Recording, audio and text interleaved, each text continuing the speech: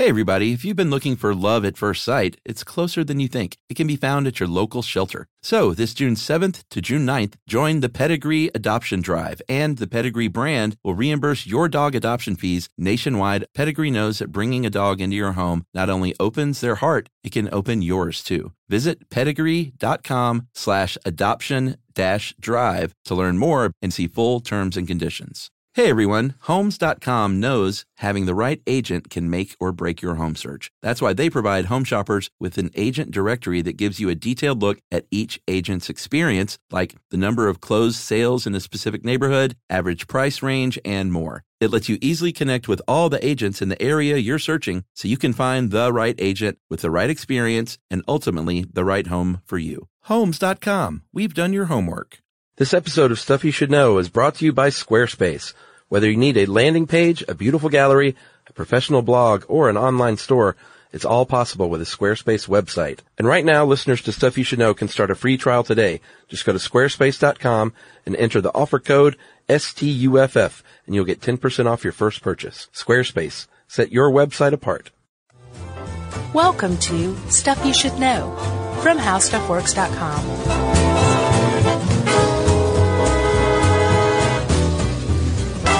Hey, and welcome to the podcast. I'm Josh Clark. There's Charles W. Chuck Bryan over there. And we've got guest producer Noel in the house. Noel. Throw in a sound effect, Noel. Way to go. That was good. Yeah. I'm assuming he'll do that in post, right? Yeah, or maybe the sound effect is silence. Oh, okay. That's a lack of sound effect. We'll find out. Like when you're a little kid and you'd have just a blank canvas, you'd be like, look, I did a picture of a snowman in a snowstorm. I never did that. Yeah, smarty. Yeah. Smart alecky. Little smart aleck kid gets what's coming to him.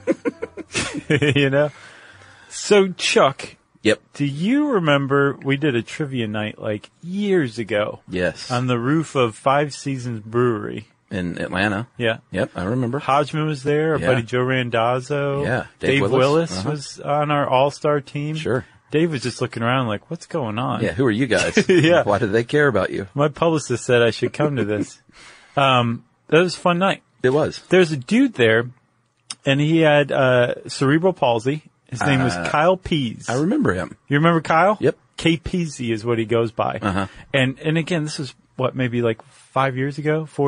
Maybe feels 6? Like 6. Okay. It was a while ago. Yeah. Well, Kyle was like, you guys should totally do one on cerebral palsy. And we were like, we totally should.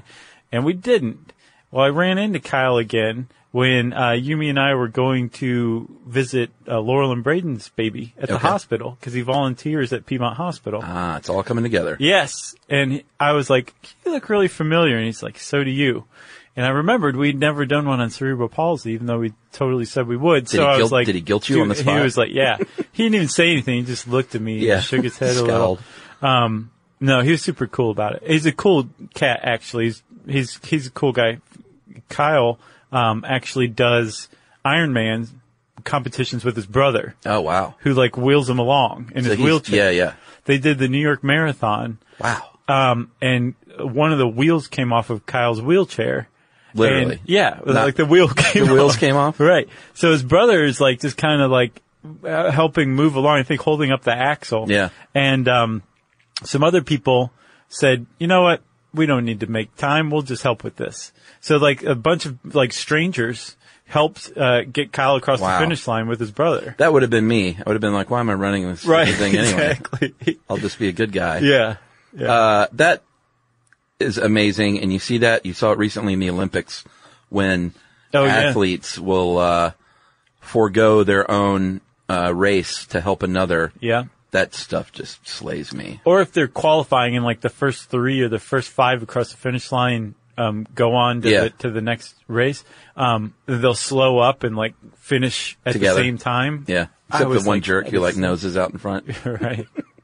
So yeah, it's pretty cool to see that kind of spirit, right? Yeah, man. So anyway, Kyle Pease, he's got his own foundation. I think it's kylepease.org or Kyle Pease Foundation. Probably should have looked it up. But this one's for Kyle. Yeah, and you can Google that if you want to look into his foundation more. Yeah. So we're talking cerebral palsy, right? Yes. And it's something that, like, I've always known about. I've known people with cerebral palsy. Like, it's just something you know about, but I had no idea what was going on with the condition. Yeah. And as a matter of fact, I just assumed it was one specific thing. But it turns out that cerebral palsy is actually, basically an umbrella term for a bunch of different conditions that stem from a bunch of different, origins, I guess. Yeah, causes. Causes. That was the word I was looking for. It's not a disease. Right. And the cause is always a brain injury of some kind. That affects your movement. Yeah, but there can be all kinds of ways, and we're going to get into all that, obviously. And actually, you can develop cerebral palsy from a disease, but like you said, cerebral palsy True. itself is not a disease. Right. A few just off the cuff, not off the cuff, but at the outset. Cause. Stats. About What? 8, well, I was going to say off, just starting out with some stats instead of finishing up. Right. But off the cuff makes it sound like I'm making this up. Right. It does. It's not true. About 8,000 children a year are born with it every year. Yeah, so like And, 1 in 300. Yeah, and I got this from a Canadian site, so that's good. Yeah, that's legit. They say it's the most common childhood physical disability, affecting about 2.5 of every 1,000 live term births, and 22 out of every 1,000 live premature births.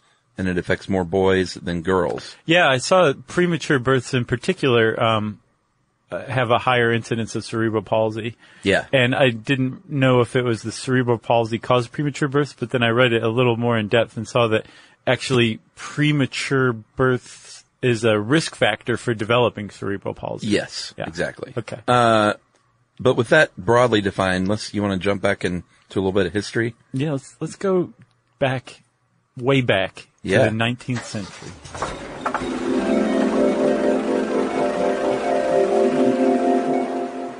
Yeah, way back to 1853, in fact, with Dr. John Little. Charles Dickens is hard at work Yeah.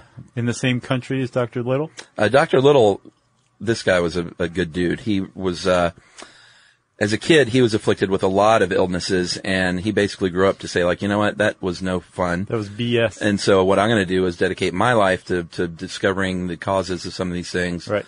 Although he didn't have cerebral palsy, he started working in the 1830s. And his first kind of, I guess the first way that he was actually on the right track was he started doing lectures on birth injuries, which we'll find out has, birth injury can be a way that you can get cerebral palsy. Right. So that's where he was on the right track at first. But to him, birth injury was the only way to get cerebral palsy.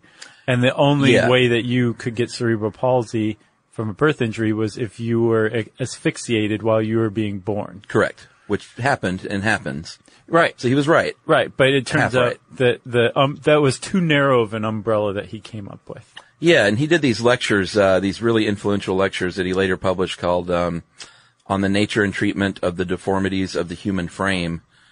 And, it wasn't called cerebral palsy at the time, though. In fact, they called it Little's disease. He was like, oh, Yeah, shucks.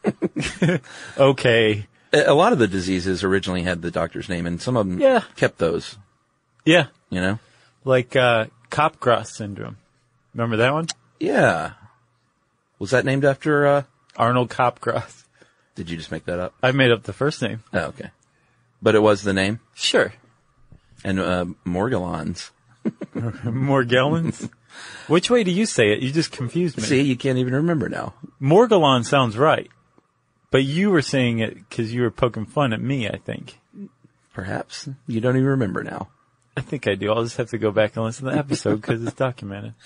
1887 is when the term was actually coined by Sir William Osler, who wrote Cerebral Palsies of the Children. It was a book. And he used a lot of Little's work, or built upon Little's work, and finally gave it, that lasting name. Yeah. But he was the only one. There was a very famous Austrian Yeah. doctor. Freud. Yeah. Freud got it right. Freud had some theories that that cerebral palsy could be developed or could be the result of something that happened during before birth. Yeah, in during the pregnancy, womb. yeah. Yeah, or during development. That's what I was looking for. And everyone's like, Freud, go back to your cigars and your mother fixation and all that. Yeah. Just leave this to us, okay? Including Little, like they got a little contentious at times. Yeah, a lot of contentious. Yeah, for two doctors, that is. Yeah. And Freud said, you take the cigar and you stick it where the sun don't shine. Maybe so. So it turns out Freud was right that, but everyone just kind of ignored him until like 1980. The first study that really looked at cerebral palsy and the development of cerebral palsy from a birth injury, an injury that occurred during birth. So what would that be? Perinatal? Isn't that during birth? Neonatal's right after birth. Perinatal's during, right? So a perinatal injury, developing cerebral palsy. Everyone thought it was 100% of the cause. It turns out it's like 10% or less, something like 5 to 10% of births or of cases of cerebral palsy come from being injured while you're being born. Yeah. And there's all sorts of ways you can be injured. Some can happen naturally, like if you come out breech. Sure. If you get stuck in the birth canal too long. Yep. If the doctor is a little too heavy-handed with the forceps, which Yeah. is like a horrific thing that can happen. Sure. You can also have a prolapsed umbilical cord where it comes out before the baby. You can have the umbilical cord wrap around your neck. And any one of these things can cut off the blood supply to your brain or the oxygen supply to your brain, which are effectively one and the same. And either way, your little tiny brain is like, oh, well, this region's going down because I was just asphyxiated for a little while. Yeah. So his work was later, verified after his death. When did Freud die? I know it wasn't 1980. 30s. That'd be pretty cool. The actually. 30s. See Freud in a members only jacket. Yeah. I could see him really living it up in the disco era. So he would have been at Studio 54. Sure. Yeah. Oh, yeah. Yeah. A couple of other folks who made a name for themselves by doing a lot of great work. Leonard and Isabel Goldenson. Their daughter had cerebral palsy, and they basically dedicated their life to it for that reason, to learn more about it. And sadly, she passed away at the age of 29, and they co-founded the United Cerebral Palsy Association in 1950. And they are a really big organization now. Yeah. It says here the 5th largest health agency in the United States. Yeah. And then in I don't remember the year, but there were some very famous books written by a woman named Marie Kalilia. Is that how we're going to say it? I would have said Kilauea, but Kilauea? if you want to go Hawaiian. Gotcha. She wrote a couple of very famous books on the bestseller list. One called Karen and one called With Love from Karen, that really captured the attention of the United States at large. And they were about her daughter's struggle with cerebral palsy. Yeah. And Karen, is still alive today. Is she? Yeah, she's in her 70s and is very private, and I think works as a secretary at a monastery or something. That is extremely private. Something like that. You want to keep to yourself, not have to put up with any chit-chat at work? That is where you can get a job. Probably. Secluded existence. Right. So those I guess you'd call them civilians, non-doctors, help to really kind of expand public awareness of cerebral palsy, is the impression I have, right? Yeah, and those books especially. Nice. Should we take a break?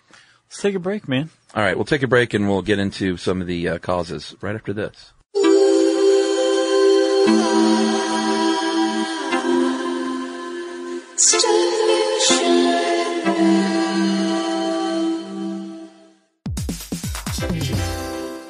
All right, game off. Let's pause here to talk more about Monopoly Go. Because in Monopoly Go, you can team up with your friends for timed tournaments where you work together to build up each other's boards. It's very nice. That's right. And the more you win together, the more awesome prizes you unlock. And there's so much to get. I'm talking about unique stickers that you can trade with friends to complete albums for big prizes, cool new playing pieces to travel the boards with, or hilarious emojis for taunting friends when you smash their buildings or heist their vaults. Plus, Monopoly Go feels new and exciting every day with constantly changing tournaments and challenges, like digging for treasure or a robot pachinko machine. And there's always new timed events that help you win big, like massive multipliers for everything you win or rent frenzies. That's right. There's always something fun to discover in Monopoly Go. So get off the bench and go download it now for free on Google Play or the App Store. Game on!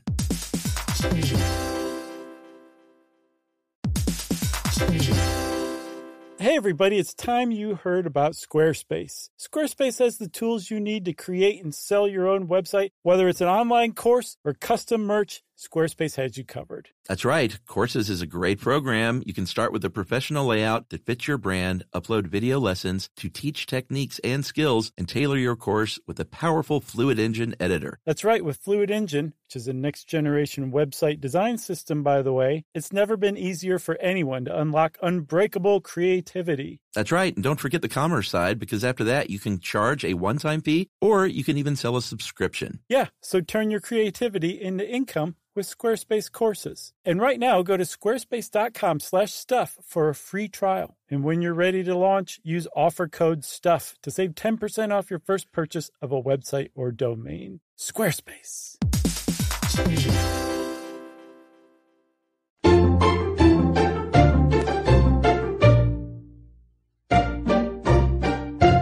All right, before we broke, you said we were talking about Freud and his we were talking about childbirth injuries. Yeah. Being actually accounting for a fairly small amount, like 5 to 10%. But they used to think, because of Dr. John Little, that it was like that was the cause of cerebral palsy. Right. Yeah. 70 to 80% of the time, Freud was right. Yeah, and you would think also that doctors, especially pediatric doctors, Sure. the ones who are doing the deliveries, would be like, yeah, Freud's right. It's definitely not birth injury. Like the obstetrician It's society. not our fault. Like, Right, yeah. They'd be like, it's something else that's Yeah. happening during pregnancy. It's not us. Interesting. But they didn't. They, Well, that they you just know of. took it. You never know. Well, at the very least, it didn't happen. And if you look up cerebral palsy caused by doctor error, like the first 8 pages of Google are nothing but articles on law firm sites. Oh, sure. Like every single one. Yeah. Some of them seem like pretty, like well-researched articles and Right. well-written, but all of them are law firm sites. They're like, and by the way, give us a call. Well, it's funny. We'll talk about this later, but with stem cell therapy, I looked into that some more because it's hard to get accurate information on that because the first 5 pages of Google are all about companies that offer that are really? trying to get money to do stem cell therapy. You kind of had to wade through that to get to actual facts. Right. So I have so many questions now. Well, we'll get to that Okay, all right. later on. And then the remaining, what do we say, 70 to 80% is during pregnancy, 5 to 10% during childbirth, injury-wise. Mm-hmm. And then the remaining cases, as we'll see, are after birth up to the age of 2 or 3. Right. As in, well, we'll get to the reasons why. So during pregnancy, there's a lot of stuff that can happen, but typically, you are either the baby comes down with a disease or an injury, or the mother has a disease that affects the baby's development, right? Yeah, it could be a condition, an infection, a disease. We've talked about toxoplasmosis. Yeah. Why you shouldn't change out the cat litter if you're pregnant. Right. Toxoplasmosis can lead to your baby being born with cerebral palsy. Yep. And rubella used to be a big problem and a huge cause of cerebral palsy. Yeah. Until they developed a vaccine for it. That's right. What is it? Measles, mumps, rubella? MMR. Wasn't there a good band like that called MMR? Noel, you would know. I think there was. As a matter of fact, I know there was. I'm Noel- just not that familiar Noel with it. just, his eyes darted at you as if to say, did he just say my name? He still hasn't acknowledged us. That's all right. Okay. What else? Epilepsy, diabetes and epilepsy. If your mother has that, they have Yeah. a higher risk of having a baby with CP. Right.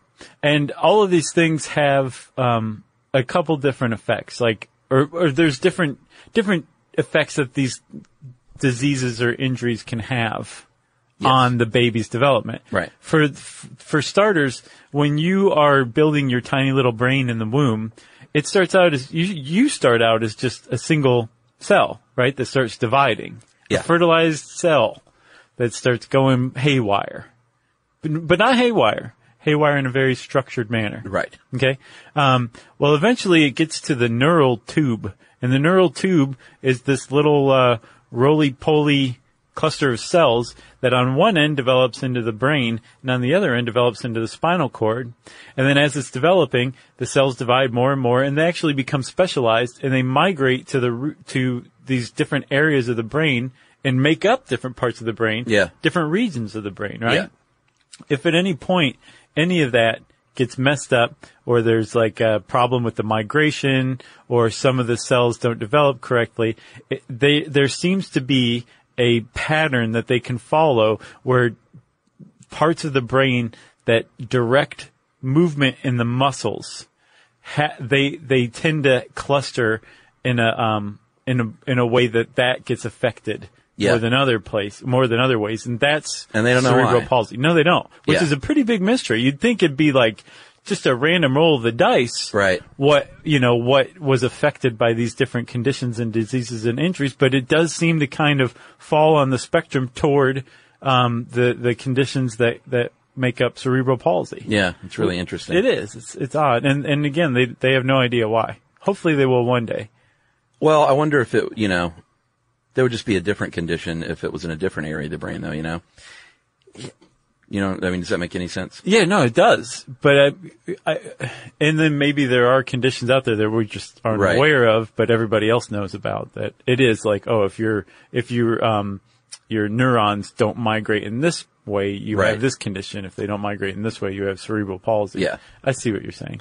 So there are some pregnancy-specific conditions that can cause CP. One's called preeclampsia, and that's when it's a disorder that causes high blood pressure in the mother that's going to affect the blood flow to the umbilical cord. And again, it all goes back to the same problem, which is the baby or developing fetus not getting enough blood and oxygen.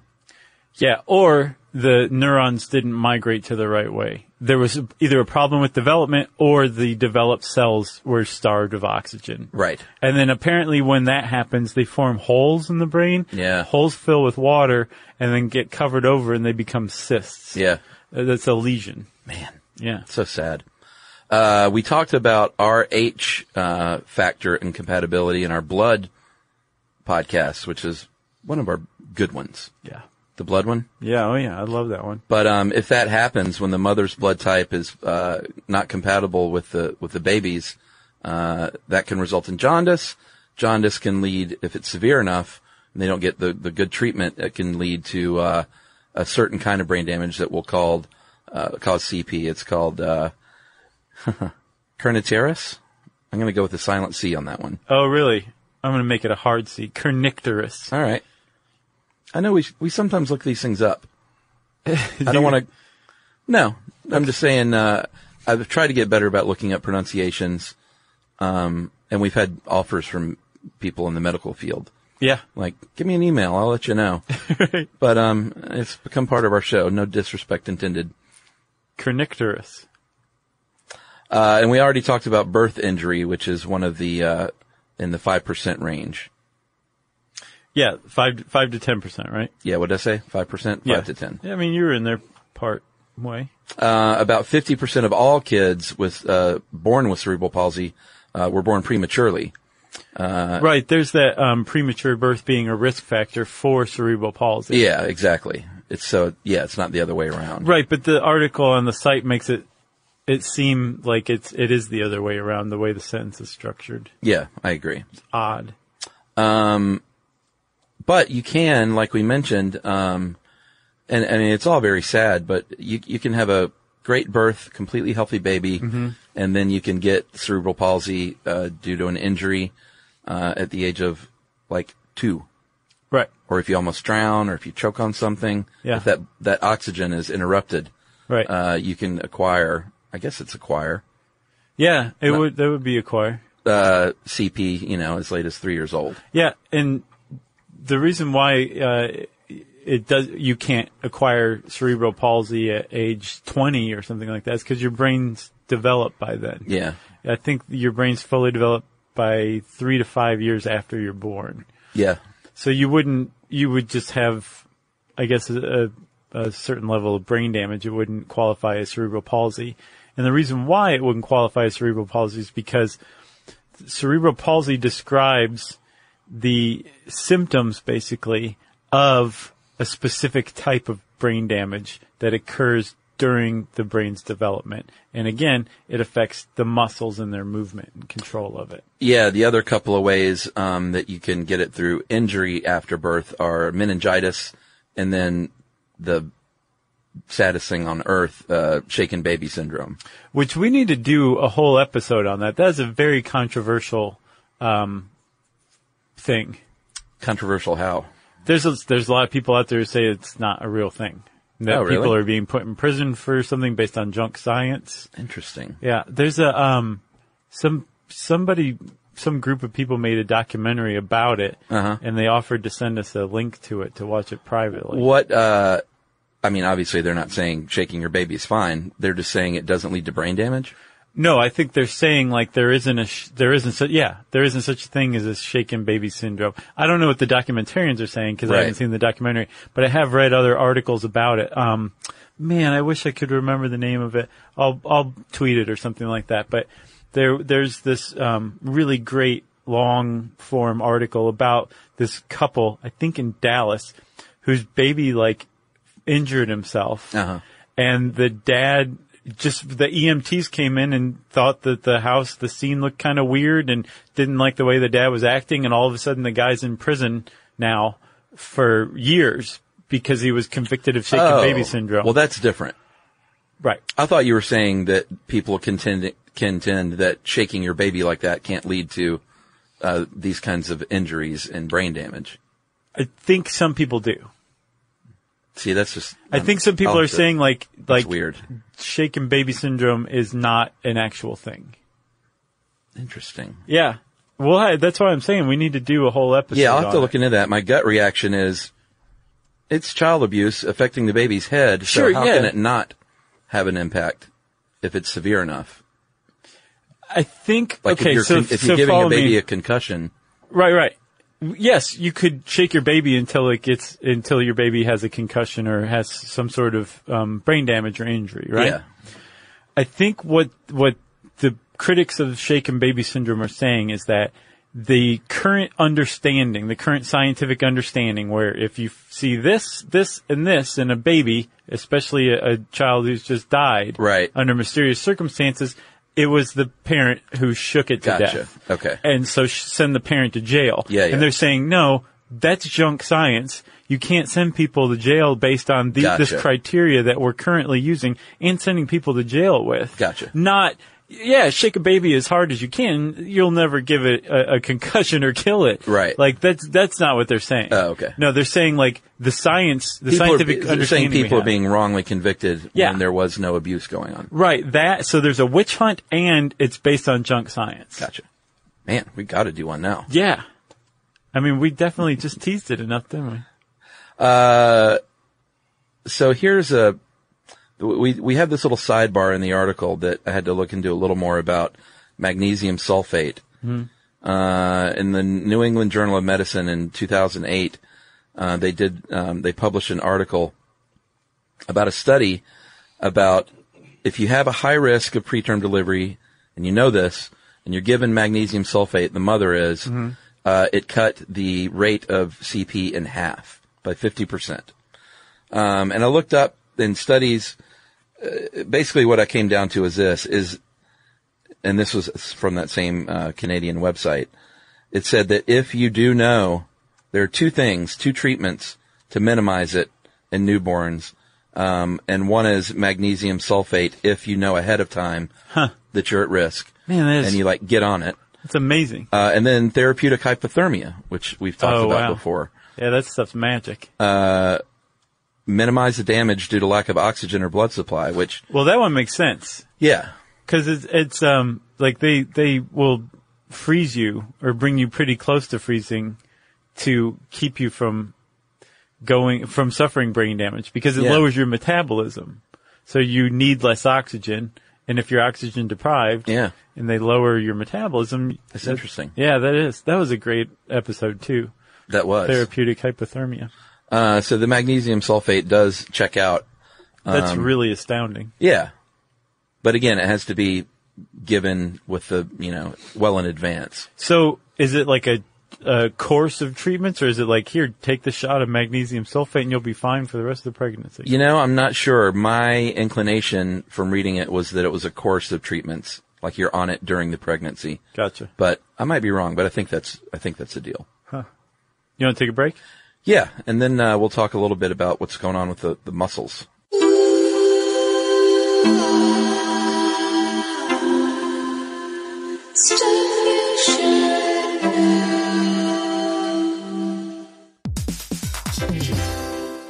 All right, game off. Let's pause here to talk more about Monopoly Go. Because in Monopoly Go, you can team up with your friends for timed tournaments where you work together to build up each other's boards. It's very nice. That's right. And the more you win together, the more awesome prizes you unlock. And there's so much to get. I'm talking about unique stickers that you can trade with friends to complete albums for big prizes, cool new playing pieces to travel the boards with, or hilarious emojis for taunting friends when you smash their buildings or heist their vaults. Plus, Monopoly Go feels new and exciting every day with constantly changing tournaments and challenges, like digging for treasure or a robot pachinko machine. And there's always new timed events that help you win big, like massive multipliers for everything you win or rent frenzies. That's right. There's always something fun to discover in Monopoly Go. So get off the bench and go download it now for free on Google Play or the App Store. Game on!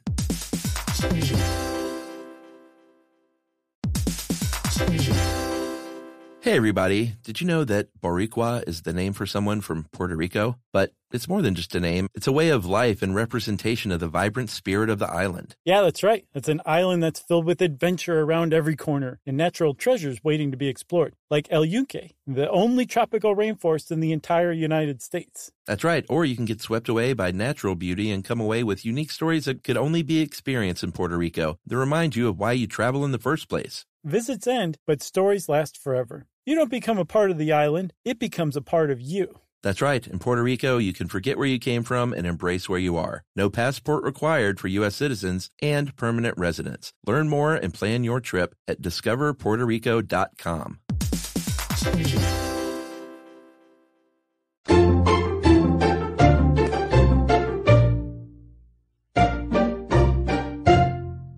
All right, Chuck. So we talked about muscles. Let's talk muscles. So we talked about all the ways you can get cerebral palsy. Yes. Or acquire it or develop it. I guess get works, right? Sure. But the actual way that cerebral palsy is categorized is by the types of symptoms you have. And they're generally carved into three types of cerebral palsy.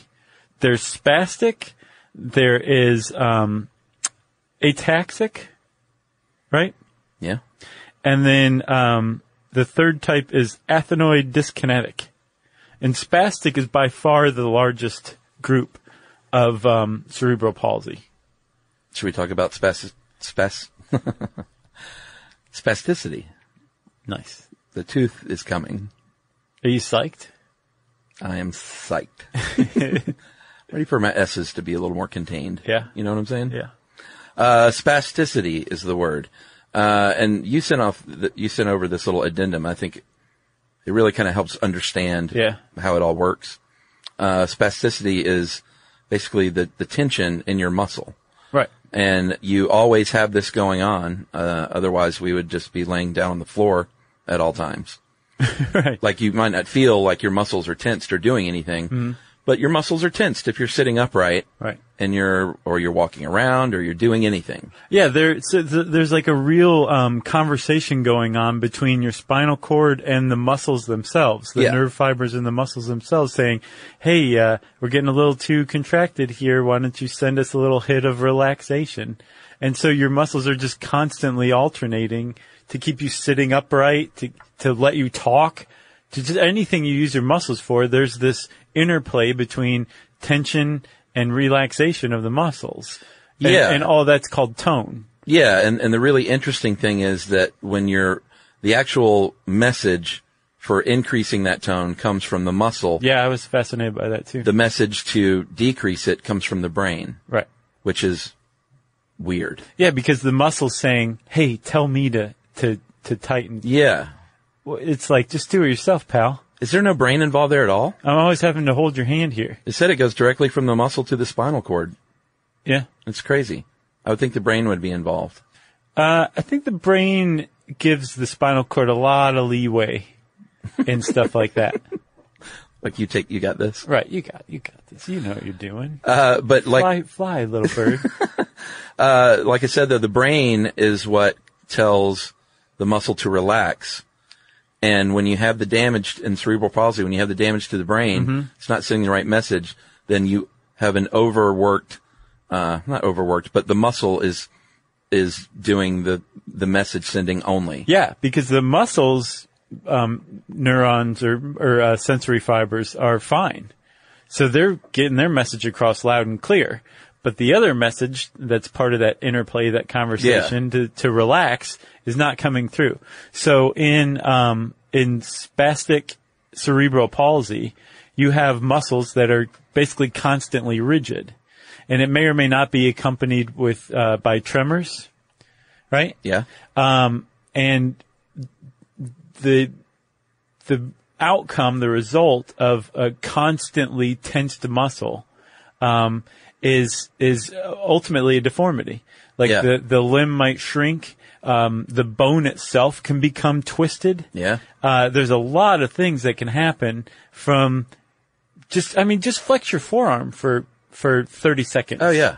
Like imagine that all the time. Like unrelentingly. That's what spastic cerebral palsy is. So it's not like a child who is born with spastic cerebral palsy comes out with limbs that are malformed or deformed. Right. That actually is the result of years, even just a few years of that constantly contracted muscle.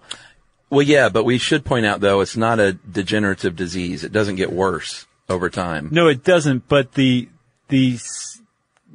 because it happens as your body's developing. Yeah. If your muscles develop like that, that will get worse until it develops into, I think, a certain equilibrium. Oh, okay. About 70 to 80% of people get the spastic kind, and there are 3 subgroups within that. One is quadriplegia, and that's when all 4 limbs are affected. You might have seizures and tremors. You might not be able to talk. You might not be able to walk. Right. Might be wheelchair bound, and that's the most severe. Yeah, because again, like I'm using a bunch of different muscles right now to talk and swallow, eat, bring food to my mouth, do anything. Yeah. Anything you need to use your muscles for. If you are a quadriplegic cerebral palsy sufferer, it's all up for grabs. Yeah. You might be able to do very little. That's true.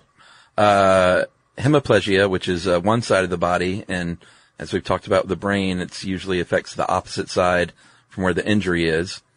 You might have to have braces on your legs. Your limbs might grow at different rates, but you probably can walk. Mm-hmm. And then the final subgroup of the spastic kind is diplegia, and that's the lower part of the body only. You might be a toe walker, if you've ever heard of that. Mm-hmm. That doesn't necessarily mean if you're a toe walker that you have CP, because there are other causes of toe walking. Oh, really? Yeah. That's unusual. Yeah, I had a friend, actually, whose daughter was a toe walker. And I don't know that I've ever seen that. Like, in researching this, I was trying to bring it to mind. I don't think I've ever seen anybody toe walk. Yeah, she... Is it exactly what it sounds like? Yeah, walking on your tippy toes. But it's no good for balance. Like, sure. It's not just like, oh, that's that's charming. Yeah, I mean, it actually affects their balance, like, big time. I can imagine, too. Yeah. And like they're, she's constantly in motion, basically. Like she can never just stand still. Mm-hmm.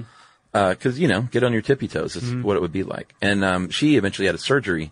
Hers wasn't CP, and she had, I guess, something elongated, to allow her a tendon or something. I'm not exactly sure. But then, it fixed it, and she could stand still for the first time in her life. So her tendon was too short, which brought her up on her tippy toes? I think so. I don't remember makes a lot of exactly, sense, but actually. I think that's the way he described it. Huh. But scissoring too is another thing. If your legs cross, That I have seen. yeah, like when you pick a baby up and they cross their legs Yeah. immediately, that could be an early sign. Yeah. Number 2, dyskinetic athetoid, I believe so. and those aren't. You can call it either one, I think, right? This is a banner moment. We just agreed on a pronunciation. A pronunciation.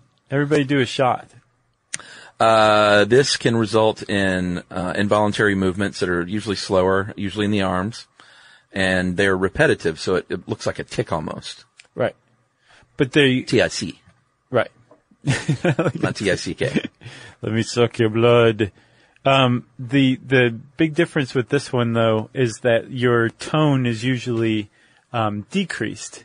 You're not contracted. Well, it can be either. They can be rigid or they describe it in here as loose and floppy. Okay, so let me ask you this then, Chuck. Is that loose and floppy and then rigid in the same patient? Like it's alternating from one to the other? Or somebody could have loose and floppy tone or rigid tone and they could both still have athetoid dyskinetic, That CP. is a good question. I don't know.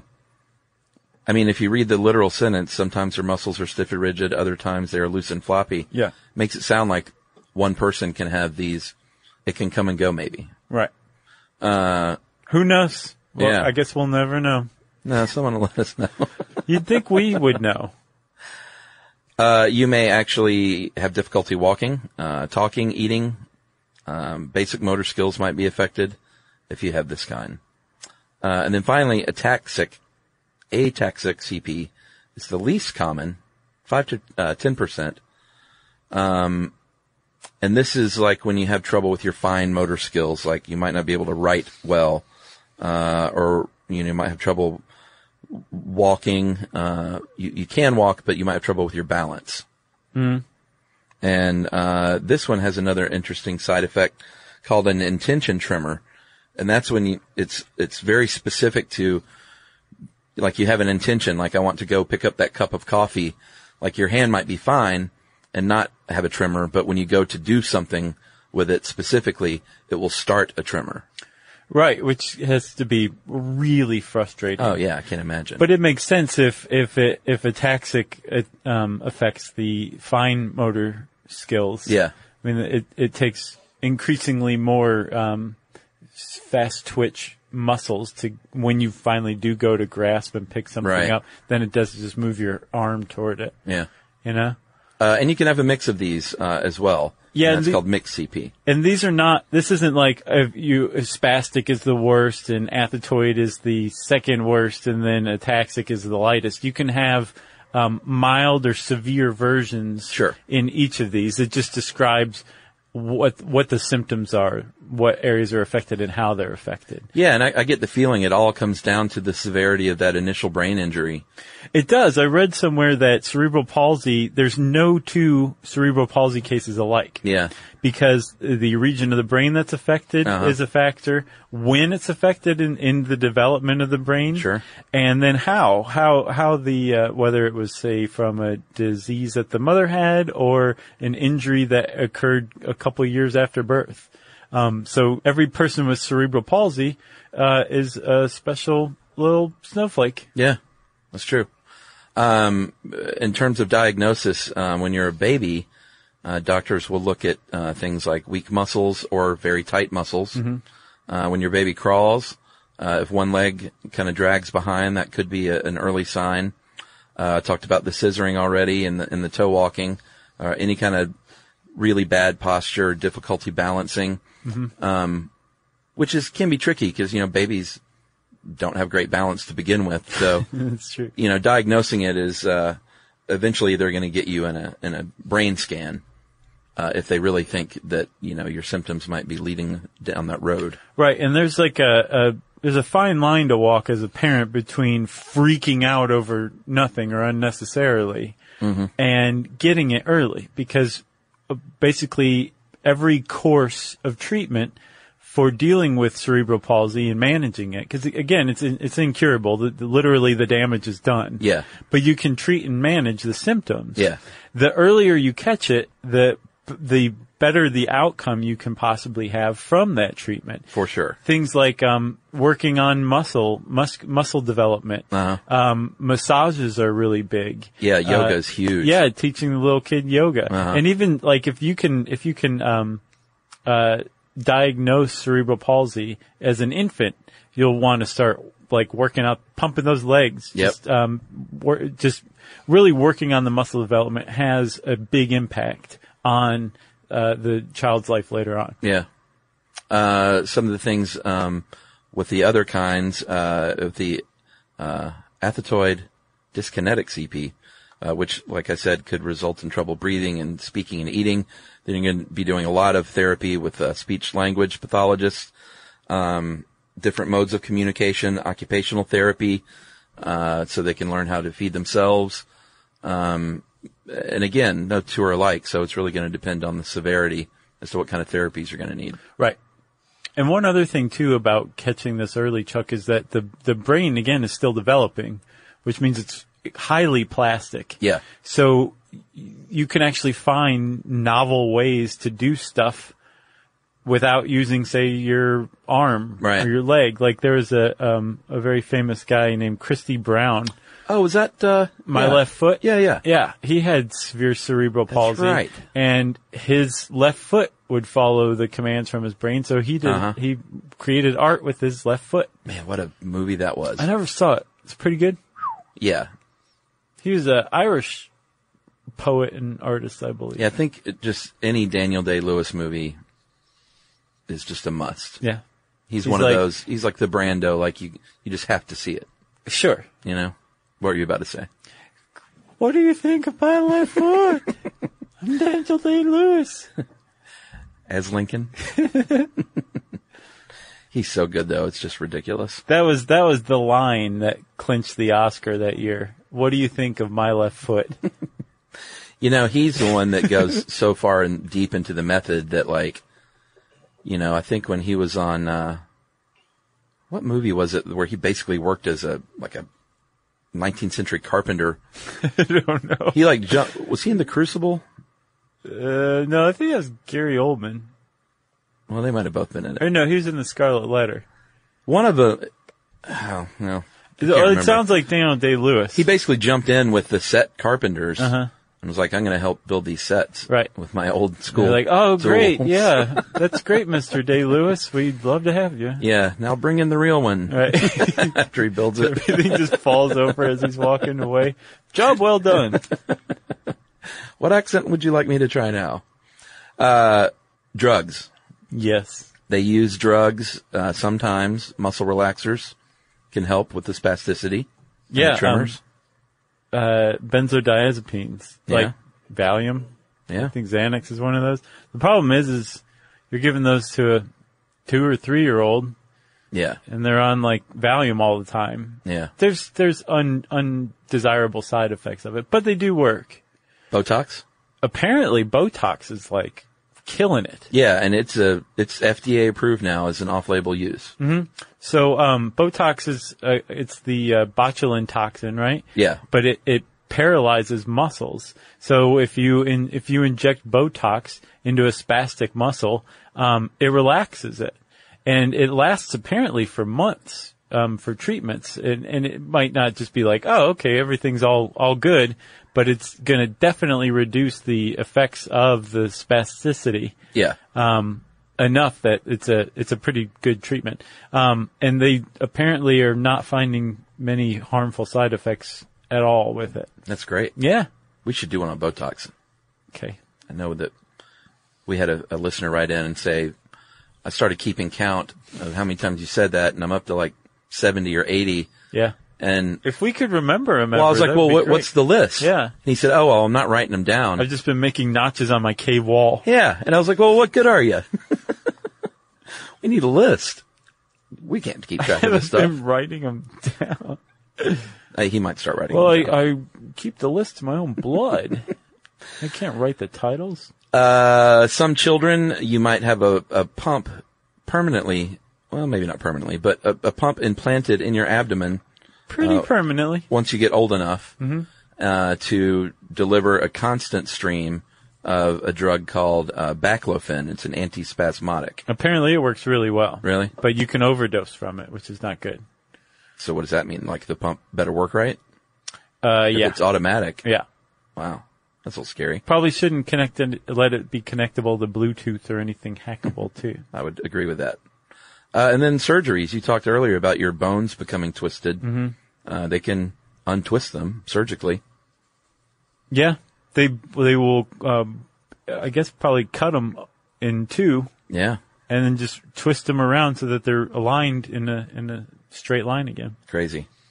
Yeah. If you think about it, like, the fact that works is astounding. Yeah. That's a pretty primitive operation if you think about it. Like, Yeah. if you really think about the nuts and bolts of it, it's, well, the bone twisted this way, so we're going to cut it in two and then reset it so that it's back to the way it's supposed to be. Yeah, it sounds like something a barber would have thought of. Exactly. That's exactly what I was thinking, a barber surgeon. Have you heard about the head transplant that's happening?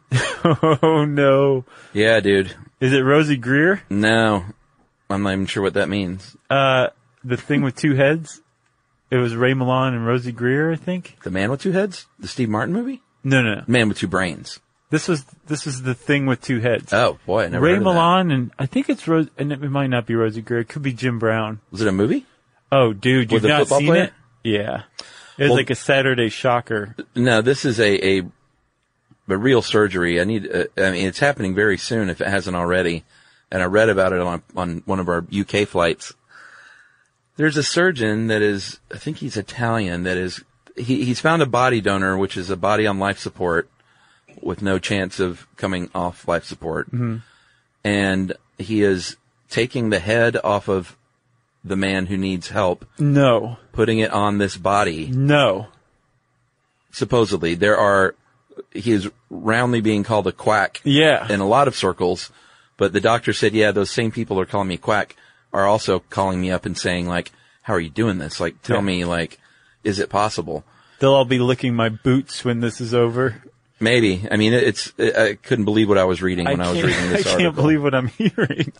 They freeze, I think, the body and the head, and there's like an hour that they have to get this thing reattached and the blood flowing and the nerves connected. And to make it worse, they play the Jeopardy theme. Yeah, exactly. Like during that hour. So this guy, I can't remember what affliction he has, but it's bodyitis. Well, no, it's something sort of like this in that he has no, but I think it's degenerative where he has no control over his own body. Oh, is it ALS, Lou Gehrig's disease? I don't think it's ALS. I wonder. And the guy was volunteering saying, I might very well die, but he's like, somebody's got to go first. Man, that I'm is willing to do so. insane. Yeah. The number of like nerves and blood vessels and everything that you would have to connect the spinal column to the brain. Like, how would you even do that? I don't know, man. I mean, it seemed like Botox. Crazy science when I was reading it. And by all means, it might be. I got to check that out. Yeah. That's amazing. I mean, we're going to do it sooner or later. Yeah. It's just insane that it's happening now. Well, I thought for sure in the 2020s at the earliest. Yeah, he called it head transplant, but once I read it, it feels more like a body transplant. Yeah.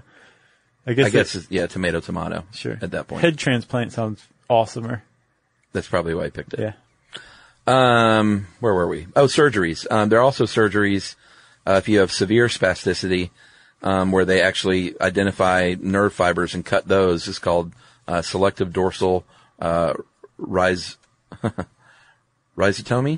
Yeah. And, rhizotomy. That's a last resort surgery though. Yeah. It's not like something they would go to right away. Yeah. Because I would imagine once you cut a nerve to your muscle, like you can't use that muscle anymore. Yeah. But if it's been spastic your whole life, you're probably like, fine, Yeah. just cut it. I'm sick of it. And then the cord blood therapy, which we talked about earlier. What I found was this. Currently, there are no approved stem cell therapies for treating cerebral palsy. So I think they're all in clinical trials.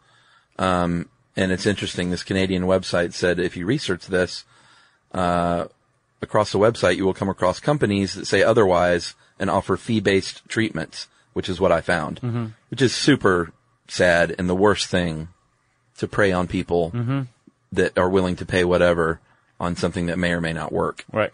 So these aren't approved. They are in trials though, and they're seeing, if either your own cord blood, and one of the problems is people are starting to bank their cord blood more now, but it wasn't a very common thing. So people are like, well, I don't have any cord blood. So they think that sibling cord blood could, or sibling stem cells. What do they call those? Like savior babies or something like that? Yeah, something like that. But it's not quite there, but it could be at some point. That is fascinating. Yeah. Although it's a tough act to follow, the head transplant. Well, sure. You know? I have a feeling that this guy won't ever, he probably won't do a lot of medicinal practicing if it doesn't go well. No. Who knows? He'll go back to like merging pigs and orangutans. It's sort of what it sounded like. Your life expectancy is normal if you have CP. But like you indicated, you could have worsening mobility over the years. Right. And we should also say, I think a lot of people assume that people with cerebral palsy have intellectual disabilities. They very well may. If the brain or if the blood supply or oxygen supply is cut off to your brain, right, that can lead to intellectual disabilities. That's almost comorbid though, right? Or co-occurring. Yeah, co-occurring. Did you see somebody write that in? No. They were like, Chuck, don't worry, there's another term for it. Yeah, like co-occurring. Because it's not necessarily because of the CP, it's because of the brain injury, right? Right. So it would be co-occurring, right? So some people who have CP also have an intellectual disability. You would be very much mistaken to assume that all people who have CP have an intellectual disability. And I think you could probably bet that most people who have CP who you talk to, like they have an intellectual disability, would resent that tremendously. Sure. Because they are typically of average intelligence or even above average intelligence. Yeah, I imagine that's a big struggle. Yeah, especially if you have this condition called dysarthria. Okay. Where you can't speak because right. you can't control those muscles. So people just assume that since you can't speak, you right. have an intellectual disability. Or do you remember Jerry Jewell? Oh, yeah. Jerry from Facts of Life? Sure, the comedian. Uh-huh. And she was also in Deadwood, too. Oh, yeah. She played Jewel, who That's I think right. was like an innkeeper or tavern lady or something like that. Boy, that was a good show. She didn't have intellectual disabilities, but people assumed she did because she right. had a certain amount of dysarthria. Same with Josh Blue, another comedian. Yep. By the way, Jerry started out doing stand-up in the 70s. Oh, no, I remember that. Josh Blue won Last Comic Standing, I think. Oh, really? He's a very famous stand-up comedian who has cerebral palsy. What about R.J. Mitty? Yeah, we both wrote him down. If you look at the notes. R.J. Mitty is at the top. Yep, he's at the top. If you've seen Breaking Bad and and love Flynn, or Walter White Jr. People loved him or they hated him. I thought he was great. Yeah, he was. Like, I mean, what he's a handsome kid. He was a good actor. And why not put someone in there? Like, I think people are like, well, why does he have cerebral palsy? Like, why not? Yeah. Because people have it, and as soon as we normalize this by just saying, well, sure, put him in that role. Why not? Exactly. It had no impact on the show. No. It might have, maybe there was an extra vulnerability that the family felt as protectors. But I think that humanized them even more, Sure. rather than, it added certainly an extra amount of depth to their characters. Yeah, I thought it was great. And he was awesome. Have you heard of Abby Nicole Curran? No. She represented Iowa. She was Miss Iowa for the Miss USA 2008 pageant. Uh-huh. I already mentioned Christy Brown, my left foot guy. There's a dude named Jerry Traylor who jogged across the United States on his crutches. Wow. Jogged across the U.S. on his crutches. Crazy. And then That's amazing. Stephen Hopkins had cerebral palsy, and he signed the Declaration of Independence. And he had this awesome quote, "My hand trembles, my heart does not." Ugh. Love that guy. Good stuff. And then lastly, if you want to just kind of see what it's like to live with cerebral palsy. There are a lot of online journals, Facebook pages of people who are more than happy to tell you about it. Yeah. I came across one called CP Daily Living, and it's written by the mom of a 9-year-old girl named Maya, who has cerebral palsy, and like it's extremely uplifting and inspiring, and then heart-wrenching, and just neat to just kind of peek in on this girl's life. She's the new Karen. That's why those books captured America's attention, because it was really just about the ins and outs of your life. Yeah, this is exactly what that's like. Yeah, interesting. Yeah, it's a neat blog for sure.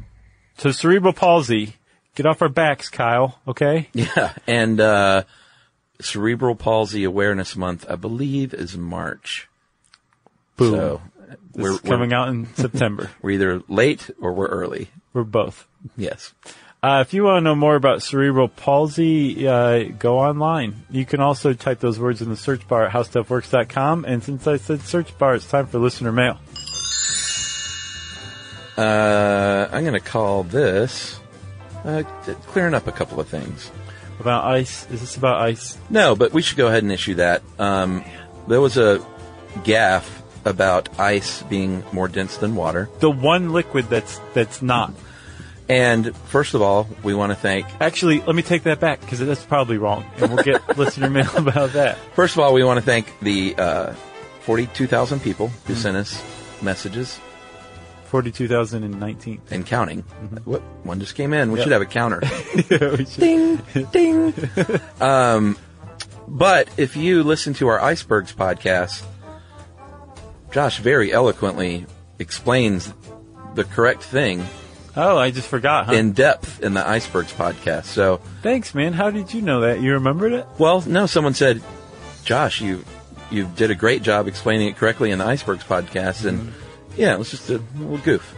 But thanks I'm for just everyone. like at this point a marionette of knowledge. I just lurch from one fact to another and get them wrong along the way. Proof that things get jumbled up there after 850 something shows. Yeah. You know, I got to go back and listen to Icebergs again. I remember that one being a good one. Just like when you go to bed tonight, put it on under your pillow, right. Just curl up. A single tear rolls down my cheek and freezes. All right, hey guys, just want to say your podcast has been an absolute revelation for me. I've avoided podcasts for the last decade somehow, but I started a new job with an hourly commute. We're the commuter's best friend. Yeah, that'll do it. And picked up you guys as my first one. Anyway, you were pretty full of info. I thought I'd pose a question that I came up with in the shower. Is it better to hear good news first or bad news? I could see good news being better first, so bad news would be softened, but the opposite could make sense to help take your mind off the bad news once you've heard the good news. Any thoughts? Definitely. It's a personal preference. Bad news first. Yeah, I'm a bad news first guy too. Yeah. Just get it out of the way. I want to know the bad first. And then, there's a treat coming afterward. Yeah. You know? You get the sugar with the medicine. Yeah. Like Mary Poppins. Yeah. All right, I agree. Mostly I wanted to tell you guys how much you've enriched my life by not only making my commute better, but teaching me about topics I had no idea were so fascinating. Like icebergs. So you get a lot of emails like this, but from the bottom of my heart, I want to say thank you for what you do. Nice. And that is Jacob Beasley. And there's another question. Oh, okay. Wow, this guy's full of them. And his P.S., what's the difference between a fact and a factoid? I always thought a factoid is a statement that appears true that isn't. And you guys use it a lot. I'm sure I'm incorrect. Jacob, you're not. We are. Factoid, no. Factoid's one of those words, because language evolves as a living thing, that now has officially two meanings. Norman Mailer invented the term factoid. Oh, he did? In the 70s. And like truthiness? Yeah, sort of. Yeah. But his original definition was a piece of information becomes accepted as fact, even though it's not true. That sounds like Norman Mailer all over. Oh, totally. But since then, it has evolved to, it can mean just a insignificant little fact. Right, like a nugget. Yeah, a factoid. It's evolved into what it sounds like, finally. Yeah. So, language evolves, people. It does, man. Decimate. Octopi, octopuses, octopods. Yep. Take your pick. Yeah. And stop being weirdos about it. Yeah. Petting trees, no fun for anyone. No, it's not. If you want to hang out with Chuck and I on our social medias, You can catch up with us on Twitter at SYSK Podcast. You can hang out with me at Josh_Clark. You can hang out on Facebook at facebook.com/stuffyoushouldknow or facebook.com/Charles W. Chuck Bryant. You can send us an email to stuffpodcast@howstuffworks.com. And as always, join us at our home on the web, stuffyoushouldknow.com.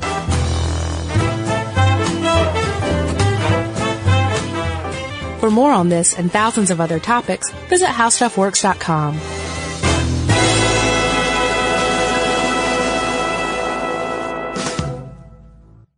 Are you thirsty? Well, Richard's rainwater is caught clean before it even hits the ground. Rain is naturally pure, so there's no need for harsh chemicals or additives. Richard's rainwater contains no chlorine, no forever chemicals, no microplastics, no nothing. Enjoy the smooth, clean taste of still rainwater or the cold-pressured bubbles of sparkling rainwater. Just visit richardsrainwater.com to find a retailer near you. That's richardsrainwater.com. And for a coupon, text STUFF to 251-292-8887 and receive $2 off a 12-pack case of Richard's Rainwater. Hey, if you haven't heard of Visible, well, now you have. They're the wireless carrier that's making wireless visible. It's in the name. Switch to Visible, the wireless company that makes wireless visible. Get a one-line plan with unlimited 5G data powered by Verizon as low as $25 a month, every month, taxes and fees included. Use promo code STUFF20 to receive $20 off your first month for listening to this podcast. Switch now at Visible.com. For data management practices and additional terms, visit Visible.com. The Visible monthly rate is $25 per month.